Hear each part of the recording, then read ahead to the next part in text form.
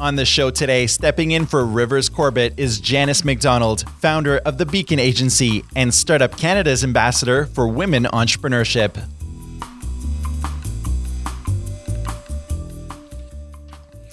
We are thrilled to have a Quebec icon on our show today. Peter Simons is the president of La Maison Simons, a homegrown Canadian fashion retailer that's making bold entrances into major cities across the country. A 175-year-old company, it's older than Canada itself and continues to thrive through innovation and aggressive expansion. The chain was first opened by Peter's great-grandfather in Quebec City and originally sold dry goods. The store name carried on as a fashion retailer over the next 4 generations, making it the oldest family-owned retailer in the country. No small feat. In a highly competitive industry, Peter maintains the store and company's edge with his sensitivity towards artistic creativity and architecture in store design. With 14 locations, customers can choose from a hybrid of products ranging from apparel to home goods, all ingrained with modern twists of Quebec and Canadian identity. In today's podcast, we'll talk to Peter about long-term growth strategies and how to stay authentic in an increasingly competitive landscape. Welcome to the show, Peter. Hi, thanks for having me. Hi. Delighted. So what is the state of retail in Canada these days from your perspective? Well, it's in a massive moment of change, tectonic or almost revolutionary, I'd say. I think we're just at the beginning, and it will be very interesting to see how it plays out. And very competitive environment as all this change goes on. Everyone's trying to redefine their place in this fluctuating market. So you've said, forget the next 2 years of new stores. We're 175 years old. We don't think in 2-year increments. We're thinking in 50-year increments. What are the components of a successful long-term growth strategy, especially one that spans generations? Well, I think you really have to ask yourself why you're building what you're building, and you have to keep your eye really long-term ahead of you. The question is also about you have to be prepared, I think, to sacrifice in the short term. And that can be difficult and painful because it involves a lot of change and a lot of uncertainty.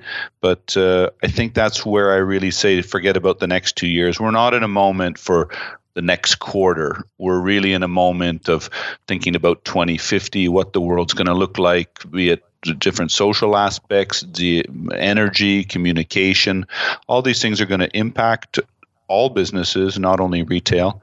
And we are at a moment we have to build companies, I believe, for that sort of time frame. It's exciting. So, of course, growing up in a family business where your name is on the building or many buildings, how did that shape you? That's not everybody's regular experience. I mean, I know it's all that you know, but it's unique. So can you kind of shed some light on that? Yeah, I guess, your question relates to when I was younger.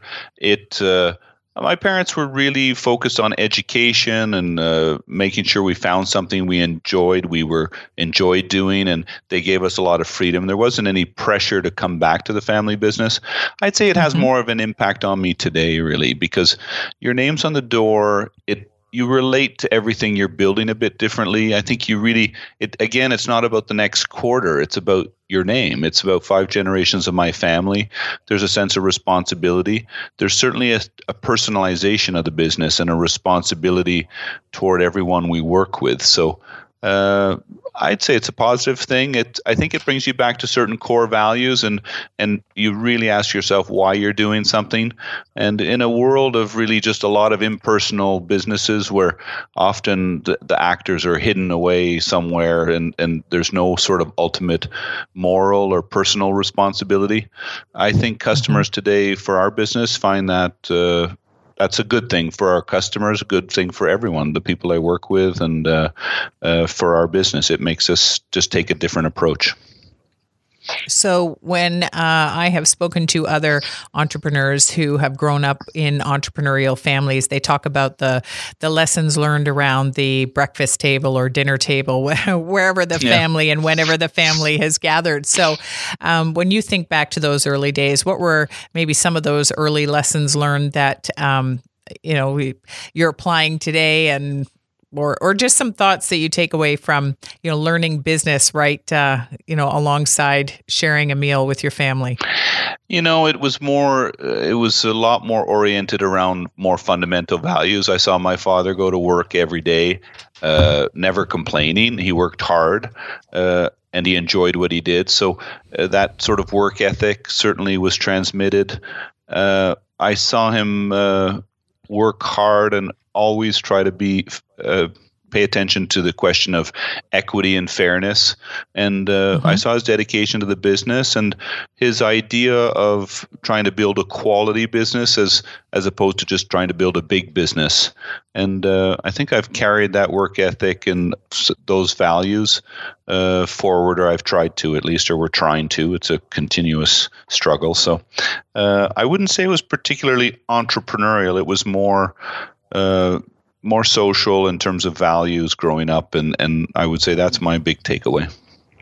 Mm-hmm. That's amazing. So clearly, you're a values-based organization. What does that mean to you to be a values-based organization?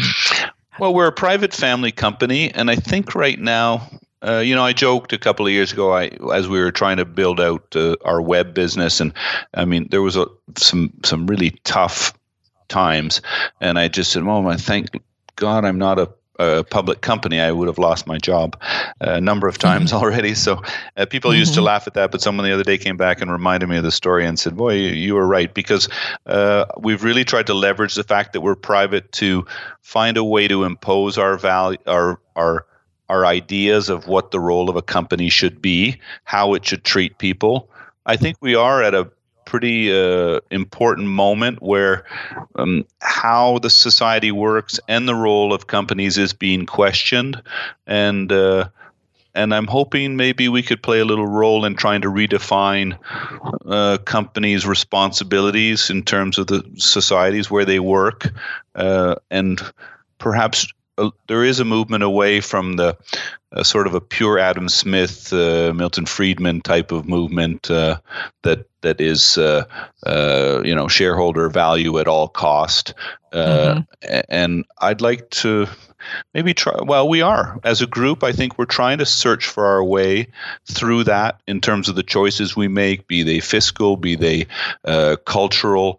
I'd like people to go away today thinking that there are private companies out there that are really trying to play a different type of role or a new type of role and find a new balance, and that's happening here in Canada, and that there is a different way to do business, successfully with a full awareness of your responsibilities and your privileges of working in Canada. Well, if I had the opportunity, obviously, to be in your store and have a tour with you and see firsthand the connection that you have directly to your customers, but also to your people. So, when you talk about how you treat people, what is the Simon's Way? What are those values in how you treat people that work with you? I think we're trying to build an organization where obviously there's a respect and empathy for everyone within the organization. We're really focused on quality relationships, and we're trying to come back to, well, I guess, if you want people to give great service, you have to give them great service in a sense. Everyone in their, it's very subtle. Everyone has their role, and I hope they feel respected. It doesn't matter what you're doing in our company, that we can come together. An organization like ours, I see it's a community. It takes all sorts of people coming together doing different tasks. No one is more important than anyone else.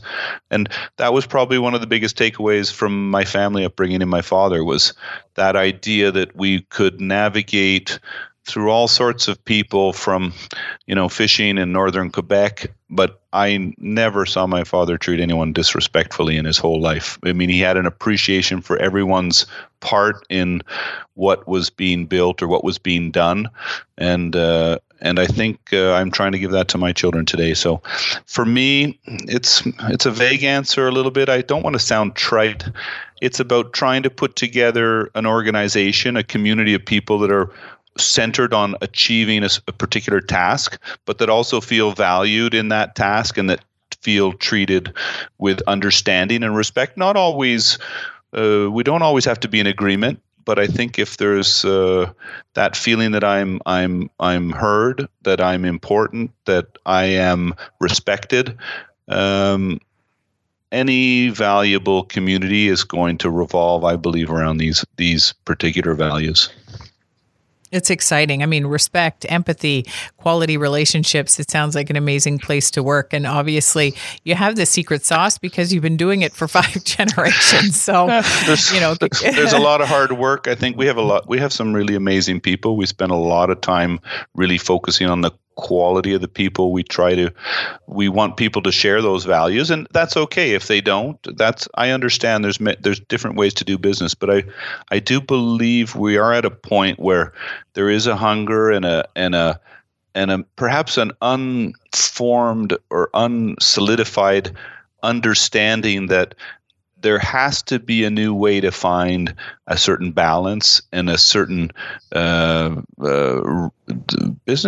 doing business in Canada is a privilege. I mean, it comes with great privilege, but it comes with responsibility, I believe. And perhaps we're at a moment today in history where that is a little bit out of kilter. There's this thing that, with just globalization and that maybe companies don't have their only responsibilities toward shareholders. And I honestly don't think you can build a quality company with such a narrow point of view. And I'm not going to point any particular fingers, but I don't believe that's possible. I think we are on the verge of trying to redefine how companies work, how new 21st century companies will work and function in society.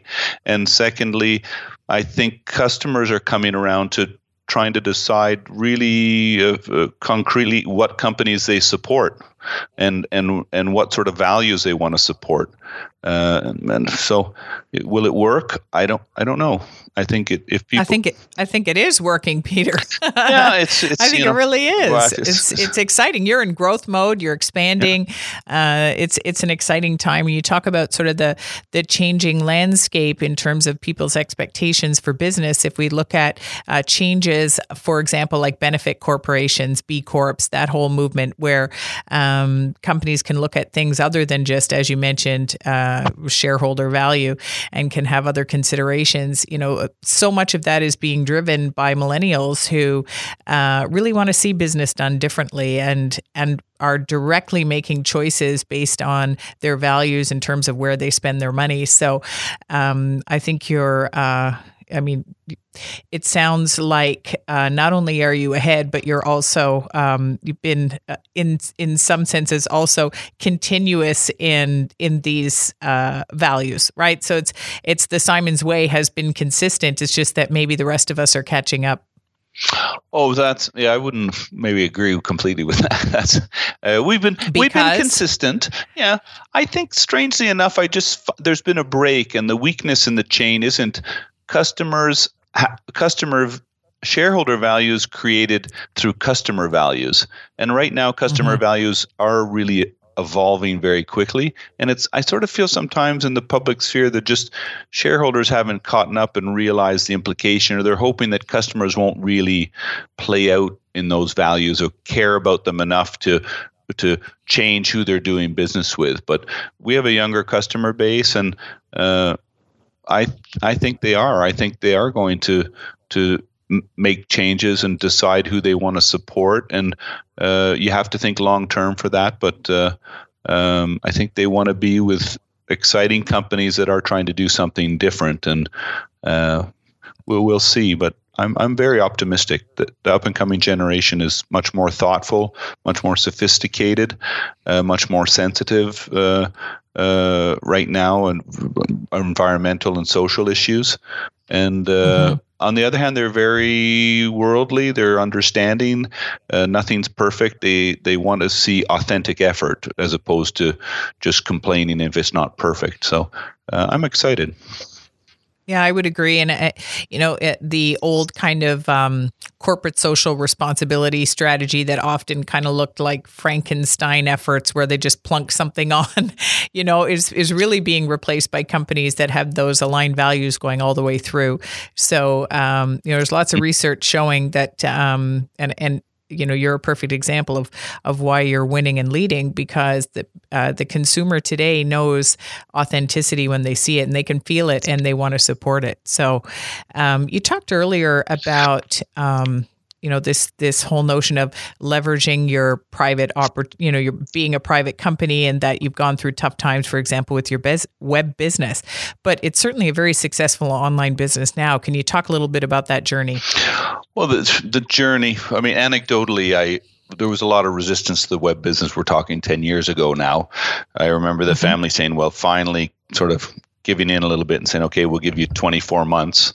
It took me a lot of money and a number of years to build the first version of our site. And the first day we sold, I think it was $825. And those 24 months disappeared in one day. The phone rang and everyone started complaining. So it really taught me a little bit. Just it needed long-term vision to build it.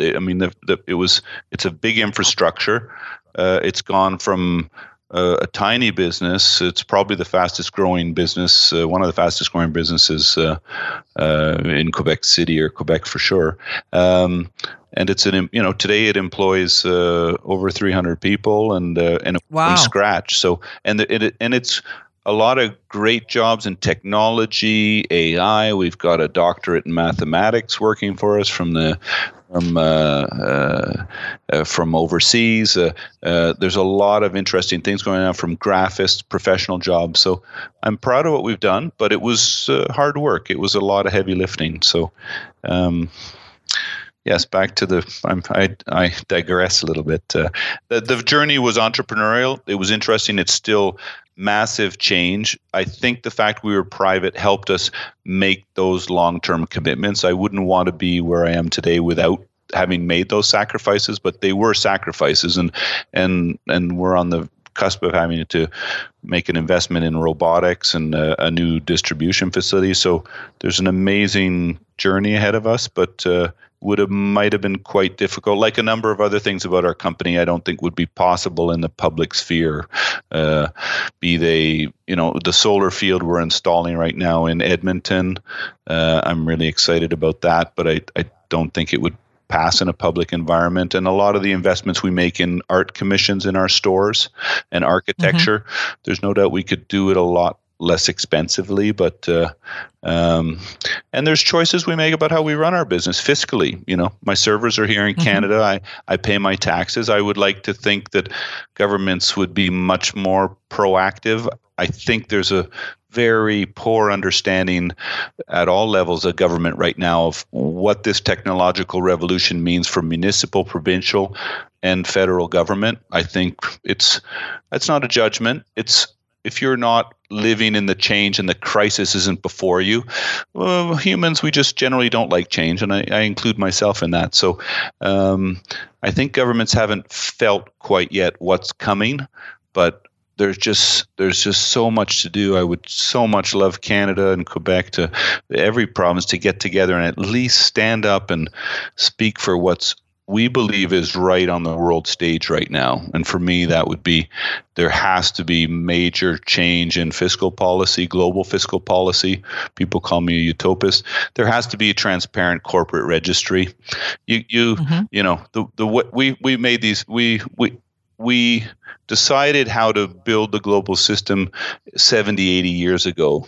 The taxation was based on another era. Today, as I recently have militated quite a lot for it, but you can't transfer price your way out of social responsibility. And I would like to see much more dynamic approach to that. I would be proud, honestly, as I said to someone here in Quebec recently, I know we're not going to change the world maybe, but, stand up. Let's say at least what we think is right. And, be Rosie Park, sit down on that bus bench and tell me what's right, at least, and then we can work from there. But right now, we're lacking that dialogue because we're lacking that sense of urgency. And in retail, as in media, we're in a podcast right now. These are people who are on the vanguard of technological change and that are feeling the changes.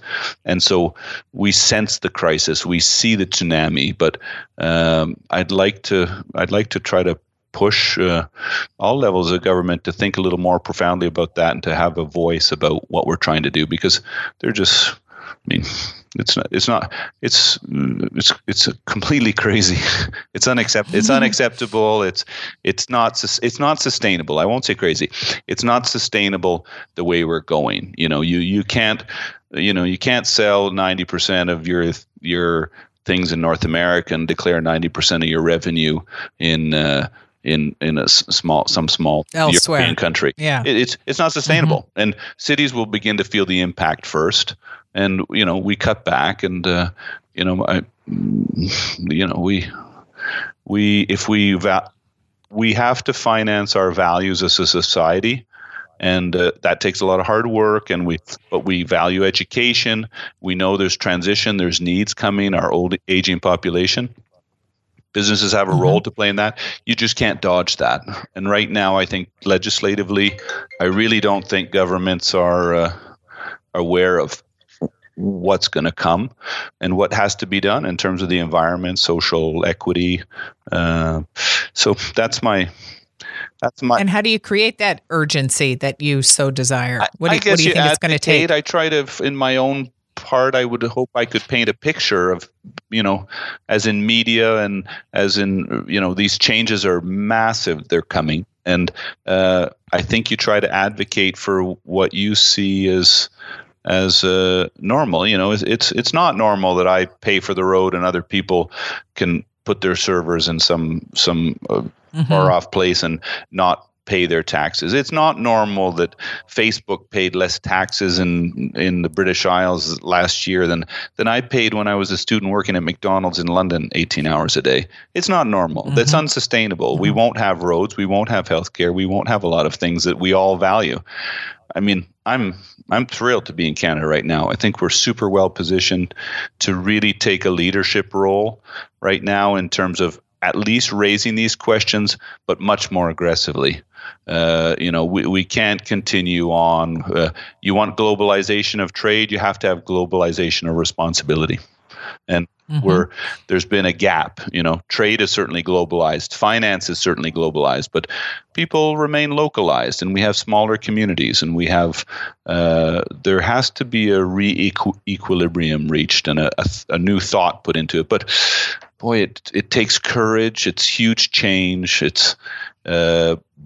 What the course we're on now, I don't believe is completely sustainable without much more firm government action and a more firm government vision about, how is global taxation going to work? How can government's number one job is to ensure equity. And if people doubt equity, then you see the rise of different movements, and rightfully so. I understand what we're seeing in the world today a little bit. If governments can't assure equity, it's a terrible price, and there's a lot of demands right now. There are environmental questions. I believe that the biggest issues of our generation are social equity and the environment.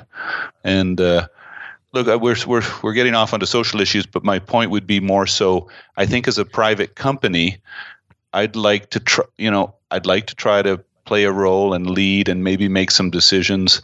We're building a zero energy store, and someone will say, well, that's one thing. We're making choices about how we think we can participate in a quality society and build a quality community and play our role. And we can make those choices outside the sort of next quarter scrutiny of the public market. And I think that can be appreciated. I hope that can be appreciated in the long term, and customers start to realize that there's a value to companies like that are locally based. As I said, everyone wants to do business in Canada. No one wants to take responsibility. Well, I'm not shy to say we're here. My servers are here. I pay my taxes here. I'm proud to live here. And, I go for these, I visit stores from coast to coast, and I got to tell you, I get back after a week and I am pumped. I am pumped about being now. From Vancouver to Edmonton to Saskatoon I just come back and it's amazing. It's truly, and it's hard to describe. I just, we're working with Douglas Copeland in Vancouver. We're just the amount of innovation and it's not the perfect place. It's never will be the perfect place, but there's a lot of just great people, and we have this strength in our history of trying to work through a messy multicultural problems, and I'm hoping we really continue to value that and continue to work on it, because it's been there since the founding of the nation, and it's one of our biggest assets. And when I come home, it's one of the things that makes me proudest, that I think we have this skill set that's very applicable to the 21st century. So I agree. Canada is a very special place, and we're thankful that we've got your cool stores peppering our country. That's for sure. So one of the things you said that surprises me is you said that you said people don't like change, and you included yourself in that. And I'm surprised because you're a big thinker, you're a visionary. There aren't other retailers that I'm aware of, with these kind of big, bold ideas, whether it's zero energy store. And I don't want to hear more about that. I want to hear more about your amazing partnership with Douglas Copeland. I want to hear more about, why you're thinking solar. And I understand it's values aligned, but it's also like amazing innovation. And so, in a way, I'm surprised to hear you say you too, that you feel like you don't like change. So can you expand on that?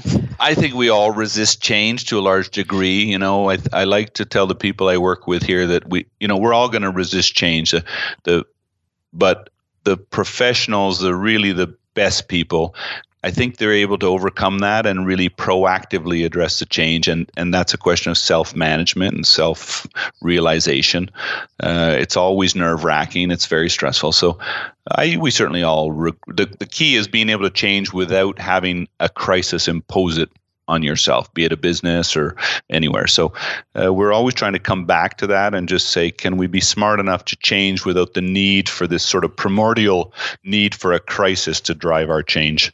And that's actually really powerful. And I think for our entrepreneurs listening, that's very helpful and a real practical approach to strategy and thinking about your business, is that, constantly reacting and going from one crisis to another is exhausting. And it also takes you far away from, the kind of visionary stuff that you're doing. Can you talk more about some of these bold ideas, the zero energy store? You've got the solar panels, your collaboration with Douglas Copeland and others. What's the motivation? And it's clear that innovation runs through everything that Simon stands for. So can you just tell us more about these really exciting areas of development? Yeah, there are ideas that come up that we think customers are going to relate to. There are also things that touch on I think what makes us different and more local and bring value to the community. Douglas Copeland, I really approached him 3-4 years ago with a project. I was reading a bit about the idea of crowdsourcing art and sort of tossing this idea around in my head, and it didn't really go anywhere. We did more of a classic commission in Vancouver with him for a piece of work that's called Bow Tie, but I think our conversation sort of stuck with him, and then we connected again a year later, and he was into 3D printing, and we decided to crowdsource a piece of art. We've gone around the country from Halifax to Yellowknife to Vancouver, and we've 3D scanned about 3,000 or 4,000 Canadians. And he's building a piece of art right now that will be unveiled in Ottawa in the month of November or December, if all goes well. And that's exciting. It's a cool project. We have a 3D printing farm, cool. And he's a great guy. I was a little nervous. I've worked with quite a few artists, but he was on another scale, and he could have just sort of told me to go away, and I would have accepted that. So you know what? But he didn't. He didn't. Yeah, he's Canadian. He's polite. Yeah. He's nice, and he's smart, and he's thoughtful, and he's a pleasure to work with.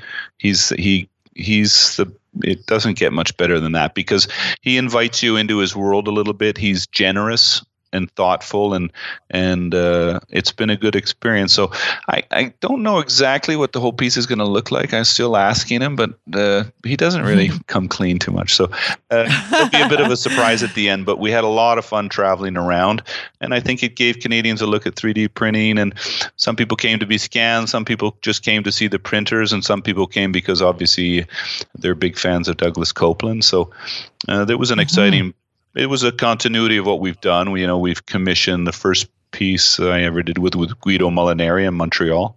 It was a gigantic triptych, but that really came from a painting my father had in his. It was a modern painting in the house when we were kids, and it was just squares of color. And we'd always say, "Dad, why did you buy that? We could paint that for you." He said, "Well, maybe the shapes, but could you pick the colors and put the right ones side by side?" And so that was our first exposure to modern art.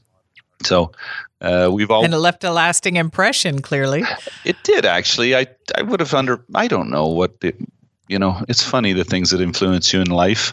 I think to be stimulated and surrounded and thinking, my father's not an art collector or anything, but it was a piece he bought when no one knew who Guido Molinari was, just at the end of the Néoplasticiens in Quebec. But he had an appreciation for beautiful things, and he loves that painting. And Guido was also very generous. I tried to reach him and I couldn't get him, and so finally I just picked out. I said, "How many Guido Molinaris can there be in Montreal?" And I phoned, and the third one I phoned, it was awesome. him, and he said, "Come down to my studio and we'll talk." And I still have a suit in my wardrobe. He asked me to peel some tape off a painting that today must be worth, I don't know, a couple $100,000 or something like that. I stained my suit helping him take the masking tape off one of his paintings, and I never sent it to the dry cleaners again. So, you meet these people. Gosh. It's not about necessarily the art. Sometimes it's just about the connection and the contact and the creativity. So I've had some incredible moments working with artists, generous artists, and I'm hoping people do.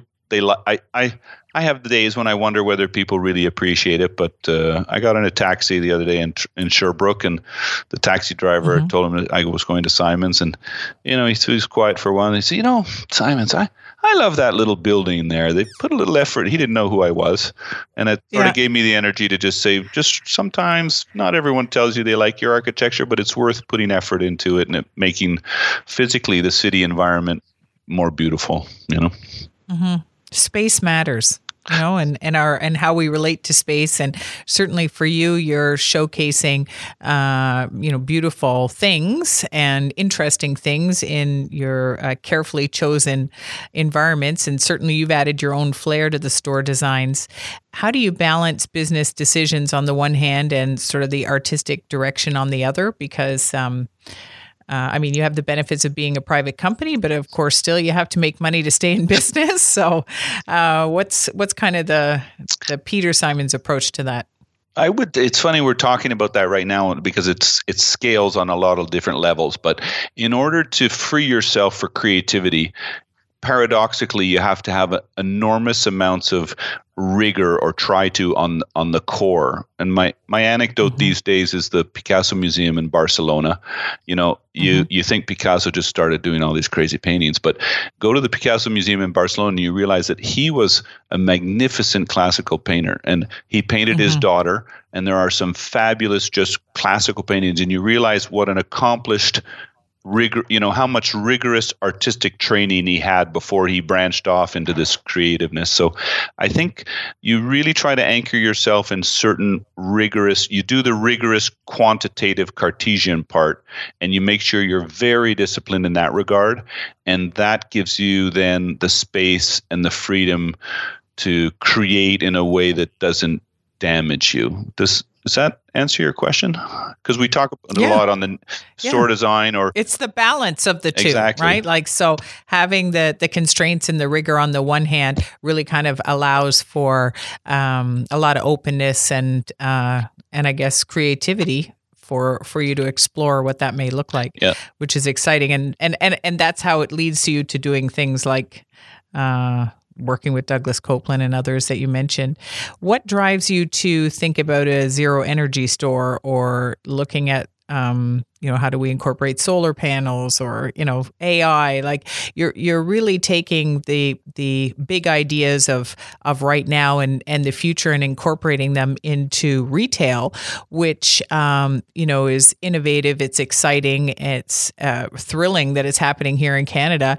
And, but it's not everyone's pathway. So, it's not possible I don't know. I think we're trying to build a quality business, and we're challenging ourselves every day. I do believe on a social level, a societal level, that the biggest issues of our generation will be this question of social equity, social equality and inequality, let's call it, and the environment. That's for me, they will look back on our generation as we look back on women's voting, slavery, these sorts of issues. Great Uncle Johnny, he was really nice man, but it's crazy he didn't want his wife to vote. He was just so, and it's not, every generation has those issues, and you don't imagine those are issues when you're in it. The secret's to maybe see history not with hindsight, but while you're in it, or a little bit. I think historically those will be the two issues, and the environmental one. It's not perfect.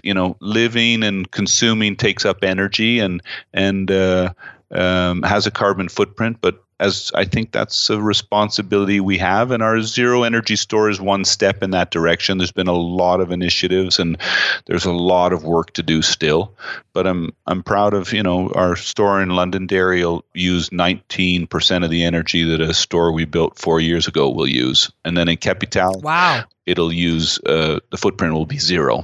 So, it doesn't change all our stores. That's dramatic. No, the 19%. That is really dramatic. It was a trip through LED lighting and just thinking about energy and thermal. So, I'm hoping it plays a little part, and we still have enormous amounts to do in our supply chains across the board. So I think that's one of the issues. And the other issue, we touched on it before, is that I think social equality really comes back to that, the question of equity and empathy and responsibility in society. I don't really believe in left and right anymore. I think it's a useless categorization in a sense.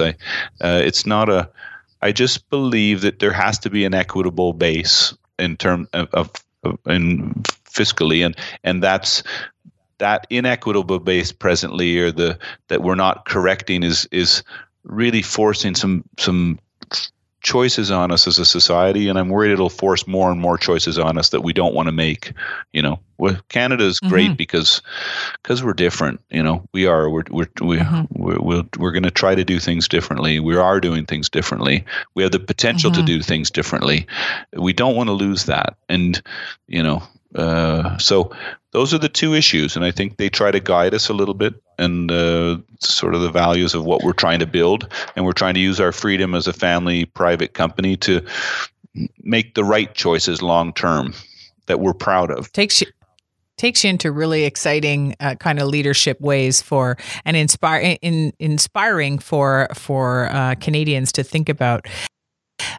What advice do you have for startup entrepreneurs who are thinking about starting a retail business or an online business, with the fashion lens, or maybe it's housewares, but in any of the spheres that Simons is part of, or I look at perfume. I'm wearing one of your three new scents right now.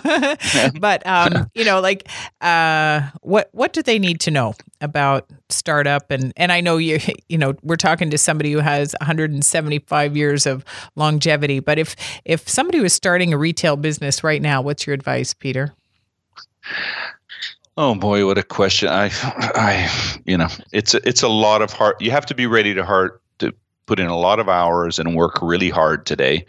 But if you make sure you're doing something that you're passionate about and that you really, really care about, and I think try to figure out why you're doing it, and don't. And it can't be about money. There has to be some other why. It has to be about people or a passion for a product. So find your passion and be ready to work really hard and to sacrifice in the short term for tomorrow. And I guess believe. I'm involved in a little startup in Brazil right now, a soccer startup, and it's just passionate guys building a tech company around with a lot of hard work. So that sounds trite, I guess. I don't know. It sort of sounds like the standard secret to success. Work hard, know the why, right? The passion piece and the purpose are pretty critical. A lot of people are talking about Canadian design and Canadian fashion really having a moment right now for a whole bunch of reasons. We're celebrating a lot of things in Canada. We have, our Prime Minister and his wife are young and hip and fashion savvy. Are you seeing that at all in your stores, that it's cascading in? I mean, I know you're very supportive, obviously, of Canadian designers, but what's sort of your sense about Canadian fashion and where we're going with it? There's certainly a lot of creativity across the country. What I find, it's amazing whether I'm in Edmonton or Vancouver, Calgary, Montreal, Toronto. Every city has its own little twist on its own little style, and I like that about the country. It's one country, but it's diverse, and I like moving across the country and seeing the style in each city, and that city style is leading to a particular sort of unique creative cluster in each city, and we're just trying to stay in touch with that. We're doing a special capsule with the LVMH winner from Edmonton this season, and I think we wanted to get a little bit bigger to be able to do more projects like that, to connect. We were a little too small to really be able to seriously reach out to and work with the Philippe Dubucs, the Denis Gagnons, the different people around the country. So we're hoping to strengthen that. There's a lot of great ingenuity and talent, and even with the solar field in Edmonton last week, it's incredible what an ecosystem of sort of get up and get the job done ingenuity there is in Edmonton right now in the green energy economy. A lot of startups, a lot of people with a lot of interest and knowledge. And so creativity is not only in fashion, it's also just in business and technology.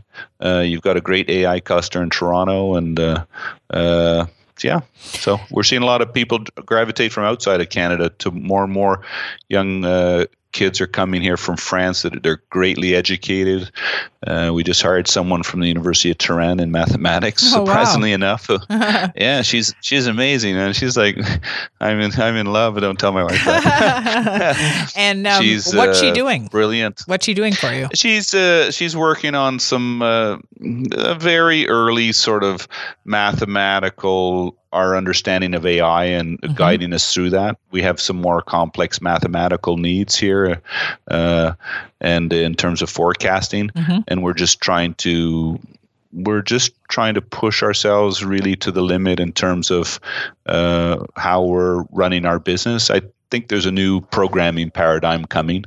It's sort of leaving fixed algorithmic and moving to more, how should I say, evolving or, machine learning algorithmic type of programming. And we're trying to, as much as we can as a small company, make that in our little tiny way, understand what's going on and try to follow along with that. So.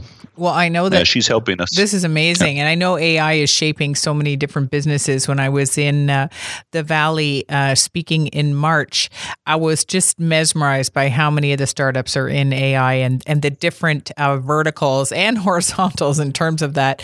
It's pretty darn exciting to see the change. And it's also exciting that you're looking at where all of these trends are going. And it's not just fashion trends that you're following and setting, but you're also incorporating these big ideas into running your business, which I think is helpful for, particularly if we think about our startup entrepreneurs, to understand that these big ideas shaping the world actually can be and should be part of the considerations of your own business. And recognizing, obviously, there's, as you mentioned, we always have the constraints, but just because you're small doesn't mean, and you're not small, but we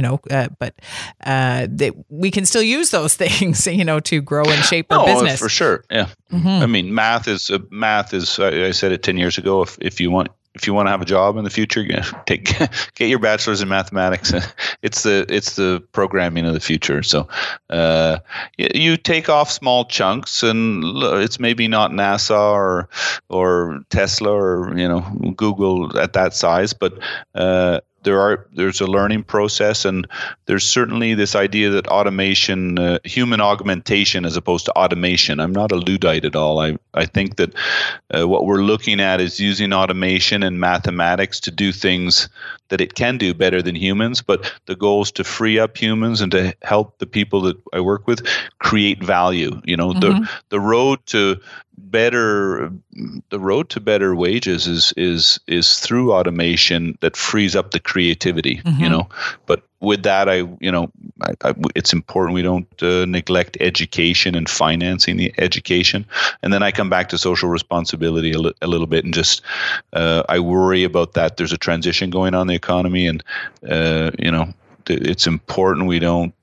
We equip our children well. I've got 2 young children, and that everyone gets equipped well to face up to this new economy. And work for jobs that don't exist and companies that don't exist. It's definitely an interesting time. Dr. Nancy Adler out of McGill years ago said that the Masters in Fine Arts and MFA is the new MBA, and she viewed the role and importance of creativity in business. So I think there's lots to be said for that.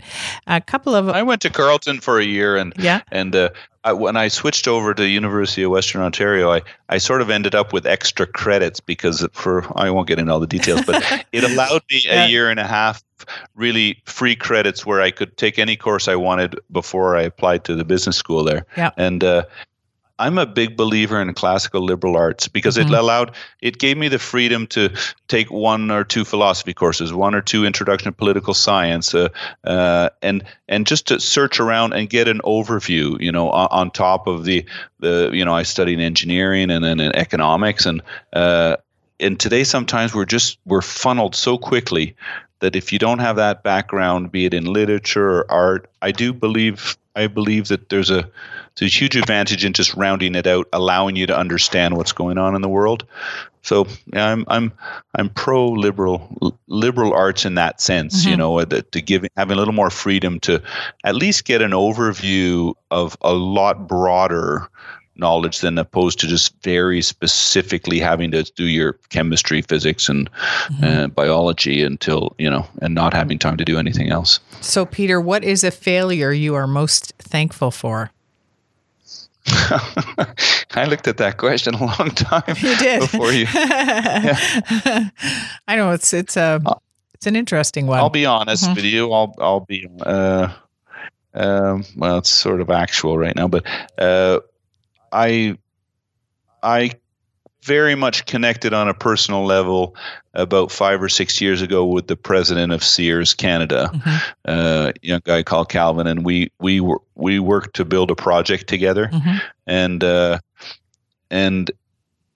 it with Calvin, I believe it would have worked, but a long story short, my brother and I got involved with all these people out of New York, and I remember after spending a good year and emotional investment and financial investment, sitting in my office here, and we sort of said, wait a second, do we have the same values as these people, and do we really want to get into business with these people regardless of whether this deal could be profitable or not? It was an enormous risk for us.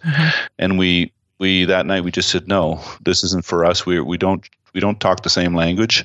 So the deal failed. But I'm thankful it did, because I do think that night we were lucid that if we were going to partner with someone, as much as Calvin and I shared the same values, I think that our organizations were just night and day. We would have been a disaster.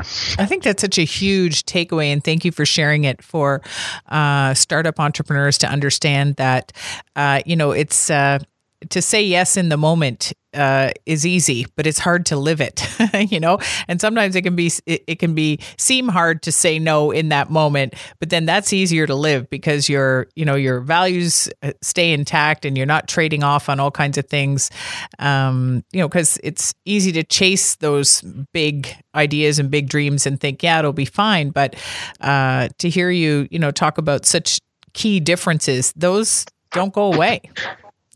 They just... No, the good contracts that are written, you just put them in the filing cabinet and you never take them out again. But what really binds you to a partner are your values, I think. My father always taught me that, Peter, if you think you're going to get up earlier to win, just remember the guy who really wants to can always get up a half an hour earlier before you. It doesn't matter what time you get up. So don't go there. And he had a sense of building a quality business. He had opportunities to enlarge, and he tried to find his own unique equilibrium between his projects outside the business, his family, his responsibilities to the business. And so he really just said, no, don't run after growth if your values are at stake, so at all costs. Find partners. Yeah. And we've tried to, my brother and I still do that. We look around for partners in our shopping centers that are we think we can really relate to and that understand us, and that we can build quality relationships around long term, So final question. I know you're an avid reader. So what book has had the most impact on you and that you would recommend to our listeners? And I know you probably have a long list, but give us one or just a few. I'll give you two. I'm Zero Marginal Cost Economy by Jeremy Rifkin. You could also read The Third Industrial Revolution. I think they're interesting paradigms about communication, energy matrices. I think they bring to point clear problems. I'm just finishing Sapiens. You're going to ask me for the author. A Brief History of Mankind. Of Mankind, yeah. Mm-hmm. Everyone's raving about that one. I'm hearing great things. It's a good read. It's interesting. It's philosophical. It covers a lot of ground, but it's heavy without being heavy. Mm-hmm. I think, apart from that, I read Das Kapital and the Pope's encyclic on the environment back to back. That was a little heavy while I was away recently. But I think Jeremy Rifkin really looks at the future. And what I think about, the future, those are the big books. So Zero Marginal Cost Economy, Capital in the 21st Century is also a very heavy read, but is probably an important book of the last 24 months. The big questions are, how are we going to organize our societies in the 21st century? And the time is now for change. And if I had any message I want to leave here today is there are people and companies out there trying to make the right choices, but we all have to sort of get on the same page. And there are things that just aren't sustainable. And I want them to be sustainable. I'm proud of being Canadian. I'm proud of our project as a society. And I'm talking 400 years, Mm-hmm. Those presently we just have to rethink how we can be sure that we can build the sort of place that we want to for our kids. And I'm positive, but I'm agitating for reflection and courageous political action on the global stage, a la Diefenbaker. Well, you're the man to do it, and we thank you for leading both in Quebec, but more importantly, right across Canada. Big thinker, visionary, and guy with tremendous values. So, Peter, thank you for taking the time to share your bold ideas with us and the very exciting story of your family's 175 and onward, successful company. So, Peter, thank you. Well, thanks for your interest, and it's a good thing you can't blush on a podcast. Thank you again. Take care. Thanks. All right. Bye. Thank you for joining us this week on the Startup Canada podcast, a show dedicated to unlocking the entrepreneurial potential of every entrepreneur with access to inspiring stories and tangible lessons to help you run your business. Want access to resources and support to grow your business? Visit startupcan.ca for the latest startup community news and upcoming events like our popular startup chats on Twitter every Wednesday and Friday at 12 p.m. Eastern Time. Until next week, thank you for listening, and now we leave you with a sneak peek of next week's episode. Hi, this is Katrina Carroll Foster, CEO of Collectively, and you are listening to Startup Canada podcast.